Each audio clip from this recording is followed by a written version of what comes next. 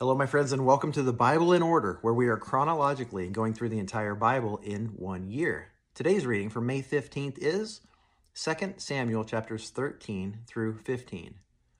It's a continuation of the fallout in David's home, his palace, his kingdom, his family, as a result of his sin with Bathsheba.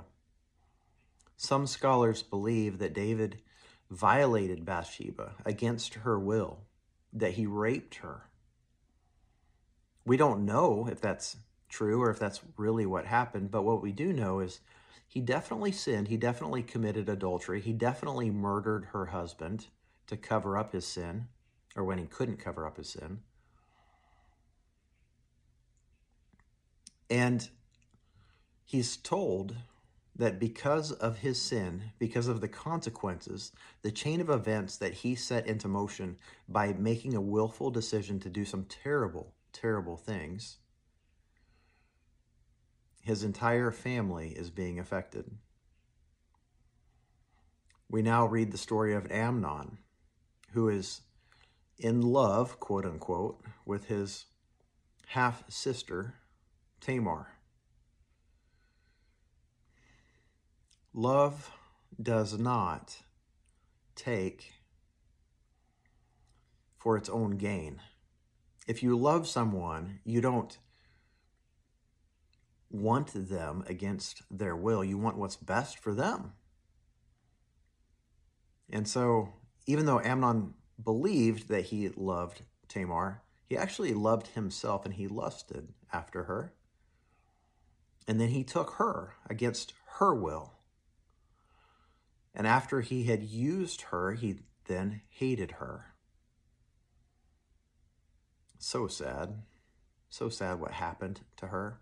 So sad that David, maybe because he had a guilty conscience, I believe, human nature.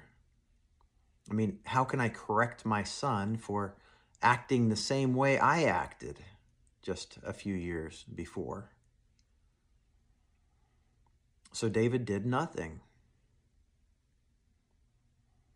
Tamar's full brother, Absalom, was upset. And so he killed Amnon. David again did nothing. How can I judge my son? How could I intervene when I also am guilty of murder? Of course, in my opinion, it wasn't murder for Amnon to die. I think he deserved to die for raping Tamar. David just doesn't know what to do with Absalom. So he exiles him.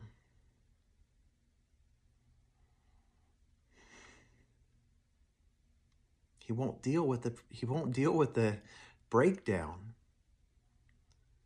And I think there was a void. There was a lack of leadership. David led so well in so many different ways. And here he just,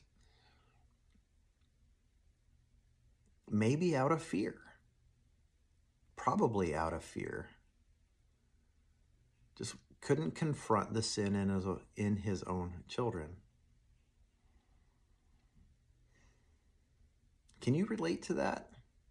Is fear holding you back? I know it holds me back sometimes. And it's an area that I need to grow in. We need to confront our fears. We're all afraid of changing. We're all afraid of different things. Fear does not come from God at all. The enemy, the devil, is a liar. He instills fear of failure, fear of rejection, because of a guilty conscience, because of our own sin.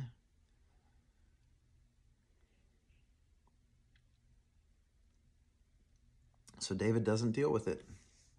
Absalom gets frustrated. I'm so frustrated that his dad won't deal with it. And instead of dealing with it in the right way, of appealing to his father, he tries to steal the kingdom. And he creates this multi-year plot to turn the hearts of the people away from David.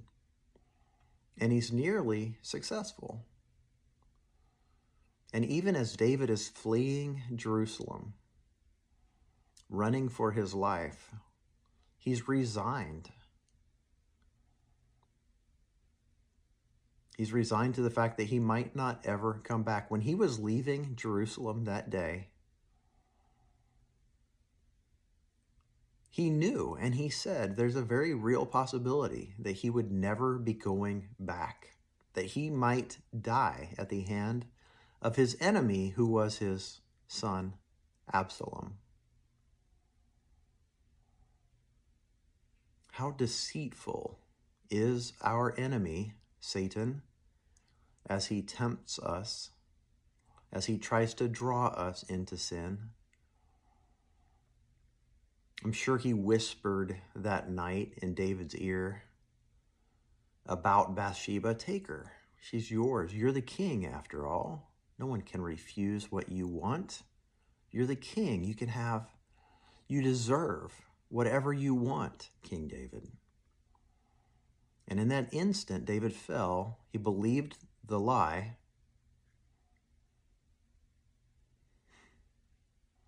And as soon as he did, then the enemy turns.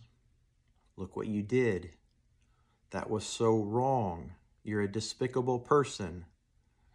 You stole an innocent man's wife. You committed adultery. You're guilty. Now you better cover it up before anybody finds out.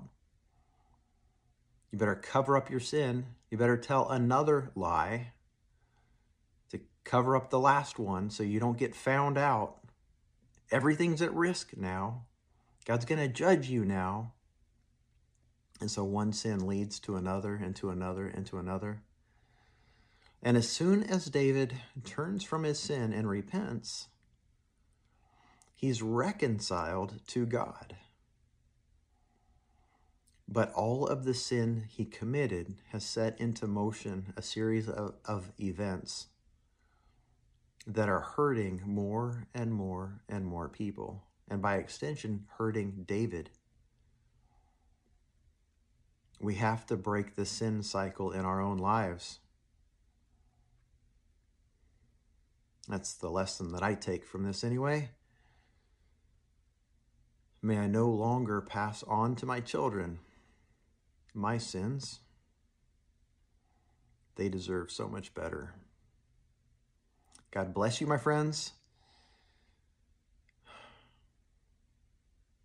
May you have the faith and the courage to break the cycle, any negative cycle in your own life, by God's grace.